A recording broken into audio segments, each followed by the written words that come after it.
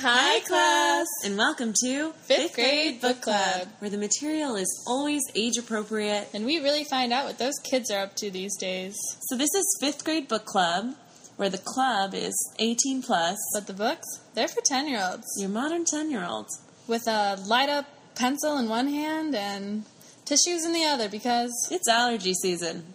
We're sniffling around. Also, here's a little homework for everyone. Homework up front. Be prepared. Go on iTunes and rate our podcast 5 stars.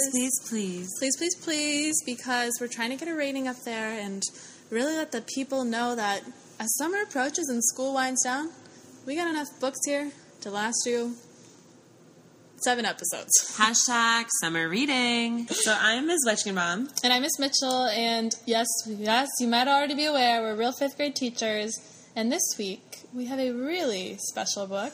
An enchanted magical book. A book that I hopefully won't have to order you to read. Wait a minute. It's Enchanted. By Gail Carson Levine. This is one of my favorite childhood books. We all know, either from the book or from the terrible lauded Anne Hathaway movie, Enchanted is about our young protagonist, Ella, who has to be obedient. So basically, she's the opposite of the new Meghan Trainor song. My name is no. My sign is no. My number is no. You need to let it go. You need to let it go. Need to let it go. No. So we have a lot we want to discuss about this book. But I think we should start. Yeah, we got to start with don't know any of it. Don't know what it's going to be. But we got. But before we start, we have a lot. I think we got to do a 60-second summary just to catch up those of us who did see that terrible movie and tried to black it out from our memories, or haven't read the book in a long time. We're gonna have Abby give it a shot. It's not my forte, but I'll try. Are you ready? Yes. Go. Ella is born into a noble family in this magical land, and this fairy gives her the gift, which is actually a curse of obedience, which basically haunts her whole life because she has to do exactly what other people say, and people find out and take advantage of her, and she ends up going to finishing school, but she runs away and ends up on this adventure, all the while being constantly told what to do, and she decides to go find Lucinda to go back and make her take away the curse. She falls in love with a prince, and she ends up finding out that the ability to get rid of the curse is within her all along for reasons which are kind of confusing, but she ends up marrying Prince Charming and Ella, Cinderella. Sounds familiar. But that's pretty much it. There's giants and fairies and a magical book and a lot of sexual tension. A lot of sexual attention for like a 15-year-old in a way. You're kind of, because reading it, you're kind of like, oh, this is like a true love story. Like they're writing letters about how old do you have to be to get married? Like how old? And it's like they're like 14, like too young. Like you gotta wait like 10 years. All right, too young. I have to say something that so the first time I read this book, I was very confused because Ella and Char meet in a graveyard. I'm going to find the page. The prince is looking at a grave next to her, and then he says, cousin of mine. Obviously referring to the grave. Yeah, but the prince said, gesturing at her tombstone, I never liked him. I liked your mother. Who he's talking about, Ella's mother. So I think when I first read it, I heard it actually on tape, and I just heard him say, cousin of mine. So I thought he was telling Ella, hello, cousin of mine. So I was really confused about the weird, incestuous book that I was reading. And it was just this weird thing, and I re-listened. I think it makes more sense in print, but sometimes those books on tape can get you. So anyway... So you read the whole book thinking, this is a weird I was like, wait, are they going to kiss the two cousins? And I was also confused. I'm like, they knew each other, but they didn't, but they were cousins. So you're like, big family? Yeah. So anyway, weird. But, let's jump into some questions. Yeah, we have a lot of questions. What's your first one? My first question for you is, if you had to have one of Lucinda, the fairy who curses Ella, one of her curses, which one do you think would be the worst and which one would be the most bearable? And I'm going to tell you what they are. So the first one is obviously the curse of obedience, and so Lucinda is this crazy fairy, and the idea is like all of her gifts are well-intentioned, but they end up having terrible results. She kind of has what I'd like to call Amelia Bedelia syndrome, where everything is a little too literal. We should read that. We should. Amelia Bedelia, though, you kind of get frustrated. You're like, oh, Amelia, that's not what he means. No, don't. Yo, save that content. Save that content for when we do Amelia Bedelia. But, so the first one is the gift of obedience, which she's like, oh, it'll be great. Like, you'll follow. You'll be a perfect child. The other one she does is these two giants get married. She does this gift that's going to be, oh, you shall never be apart. And so essentially that implies they will literally have to never be apart. And then there's the gift where she says you will eternally love the person you're married to. And ironically, it's when Ella's father gets married to a disgusting woman. So he's eternally in love with her even though he loathes her. And then the final one is just becoming a squirrel. So, worst one and best one. Okay. Well, I think we learned from the book obedience isn't so good. I think that's what the book is telling you. I don't know if you caught that, but it's not really a gift. I feel like the ending, right, was her wanting to be more obedient. Okay, so which one do I think is worse and which is best?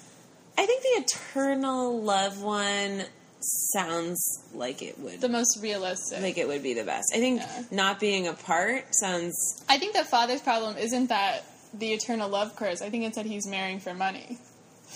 And so he's marrying an odious woman for money. So if you were marrying, like, I don't know, Prince Charmant, maybe that wouldn't be that bad. I think the squirrel one might be the worst. The worst? Because I think if you're the only squirrel that's a human turned into a squirrel, then you really don't have much options in terms of friends. If everyone you know is now a squirrel, it's kind of like, we're all squirrels now. It's the same as if we're all humans. But I think it would be pretty bad to be the only squirrel amongst... The only human turned squirrel, and squirrels, already squirrels, born squirrels, will be squirrels their whole life. Okay, I like that you're already assuming you're like, if I'm a squirrel, I obviously will be speaking English. And the squirrels, I'll have no squirrel friends. Well, I believe if I was turned into a squirrel, I would still have all my human memories, and I think it would be too hard to bear that. Oh, but your brain would really shrink down, so who knows? No, not my brain. You don't know my brain as well as I do in terms It's already pretty small. Oh, wait a minute. Oh, man. How dare you. I mean, the obedience one feels pretty terrible just because, you know, you lose all your free will, but I feel like I would rather have that than become a squirrel. I just think those are such odd curses. Like, in the book, there's a moment where they're like, make Lucinda live out the curses she's put on people. So they're like, you have to live as a squirrel for 3 months and then be obedient for 3 months. And you're like, what? Who? Like, what context would you be like, you know what? A gift for you. You're a squirrel. Like, go nuts for nuts. It's like, what? Go nuts for nuts. That Lucinda, she's crazy. What else did I get from this book? Oh, I have some dating tips. Ooh, Zoe's favorite segment. Some the love doctors here. Knock, knock.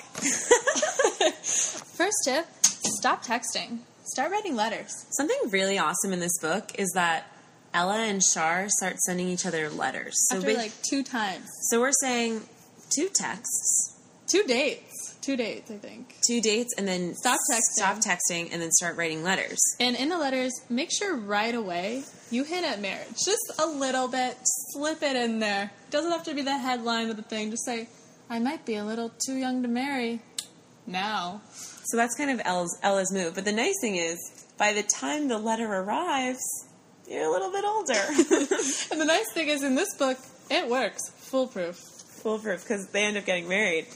But yeah, Second take your tip, pen out. yeah. Except I like writing letters, not to instead of text, but just to friends. I was a big camper, writing letters, and it hurt. I feel like now people's bodies are not ready to write letters. My hand hurts. I like if the I write too idea much. of writing letters, but they'll be text-length letters. So you write a letter that's about the size of a text. So it'd be, hey, what's up? Yeah, That's wait 2 days. Wait 2 days, get a reply, be like, and you? Yeah. When I was at camp, my brothers and I used to send each other tic-tac-toe. I do a move. Oh, send you it. do a move. You do a move. Send it. And that was the most exciting. I'm just kidding. That was the most exciting summer of my life. Yeah. Dear diary, today I moved an X in the top right corner. End of diary. All right, I think that kind of goes along a little bit with second tip, play hard to get. Play super hard to get. If you like a guy or a girl Or whoever. play hard to get. What do you mean? I mean, What does Ella do? do what Ella does. So Ella, she makes all these jokes about marriage, and then she sends him a letter saying, whoops, got married to somebody else. Mostly because she's afraid that she's going to be ordered to kill him or something, or her curse is the reason they can't be together. So she literally pretends that she married someone else. So she played super hard to get. She also friend-zoned him in the most aggressive way through a romantic letter. Dear Char. Dear Char. Could you ever imagine what it'd be like to be married? Like, would you ever want to be a husband? Blah, blah, blah, blah, blah. Love, Ella. P.S. I've married someone else. Plus, it's funny, too, at the end, I guess this is the third dating tip, just lie about who you are. So she plays super hard to get with herself, and then she goes to these balls, spend 6 months to a year, and she comes back, and there's all these beautiful balls celebrating his return, and she goes in a mask, and we'll talk about this later, dressed as Layla. And she spends 3 entire balls getting him to fall in love with her to the point that he introduces her to his parents as Layla. And then in that last scene, she's thinking to herself, it's too bad I can't come back after this ball. So she essentially is like, that's it, 3 days of making him fall in love with me again. But playing hard to get, no, not coming back. I'm so sick of this And it works. trope where people wear masks and you can't tell who they are. That would be like if I put on sunglasses. Basically, we all know what I'm talking about. I'm talking about, what's the one? The Cinderella story with Hilary Duff. Where and she wears Chad a mask. Michael It's like the Murray. smallest mask you've ever seen. It's like a pair of tiny little sunglasses. And then he has no idea who she is. So that would be like if I was wearing sunglasses and you didn't know who I was anymore. I mean, that kind of happened today. That did we kind of walked happen out of today. the It's school. weird. I was walking next to you, put sunglasses on. I was like, where'd she go? Who is this? Yeah, she didn't know who I was, so I said, I'm Layla. She'll see me tomorrow. She'll see Layla tomorrow. And you at made me recess. fall terribly in love with you. And then after we got our sandwiches, you said, P.S. I'm married Yeah, yes, I'm married to someone else. to someone else. I think that brings up too. This was another question I had. Throughout the thing, she has this like magical book that her fairy godmother Mandy gives her, and in the book she can literally read what people are writing about her. So that this is how she knows Char's like madly in love with her, yada yada yada. And because she can just read everybody's letters, every single person she's like met will come up with like what they've written about her and like what they say. Like, would you? I guess that is my question. Would you want that? Would you want that ability to see like what people are texting or texting in letters about you? Or I think I'm torn. I think mentally I'd feel much more sane if I didn't know, but in the same breath you kind of, if you really know, want you to. know, and then you want to know. But then you could know, then I you could think- know who to lie to, who to wear masks. Yeah, I think this goes back to the old Edward Cullen phenomenon. Is it really phenomenon? When he can hear everyone's thoughts and it's a curse, and he falls in love with the one person he can't read her thoughts. So I think we all learned you don't want to know every single thing. It's been a long time since I thought about Twilight. I don't remember any of it. Really, because a lot of my students are always talking about Twilight? Twilight, which is too bad because I think in our library we only have the first one. I think so too. Well, I think don't they get kind of inappropriate? The third one's inappropriate-ish. Yeah. Like high school level inappropriate, I guess. If you want to watch a really good episode of Parks and Rec, there's a really good one about the There Twilight is book. a really good one. Where some people are fighting that it's too appropriate, Parks and inappropriate. Rec, I remember that. Yeah. I would say Knowing yes, I think. I would say definitively yes. I'd like to know. I feel like that's what you would just, or one would end up doing with their whole entire time, is just finding what people are saying about them. She kind of does it as a nightly ritual. Like, it felt kind of interesting, because before she goes to bed, she flips open the book, reads whatever letters people have written, and most of the time she's mentioned in them, and then she, like, goes to bed. And it's like, what a, like, interesting thing. It's like self-reflection before bed. Okay, I'd do it. I'd do it for a week and then decide. I'd And do then, the monthly free trial and then decide. If you went on, like, I don't know, you'd really quickly know, like, dates you went on, you'd know right away, you'd be like, not gonna work out. Or you could know, oh, totally, like, promotion you want, you could be like, okay, it looks like I'm on track, or you'd know if you weren't. Yeah, I think in that way Mom's mad at you, you'll know. There's no guessing, which is nice. You would never have to read into, like, he sent me what's up, ? Exclamation point. Does that mean... And then there was a smiley face emoji. But it wasn't the big smiley face emoji, like, why did you, that kind of thing. You wouldn't know. It'd be like, oh. It had sunglasses on. I couldn't recognize. It looked like my friend Leia, and I'm confused.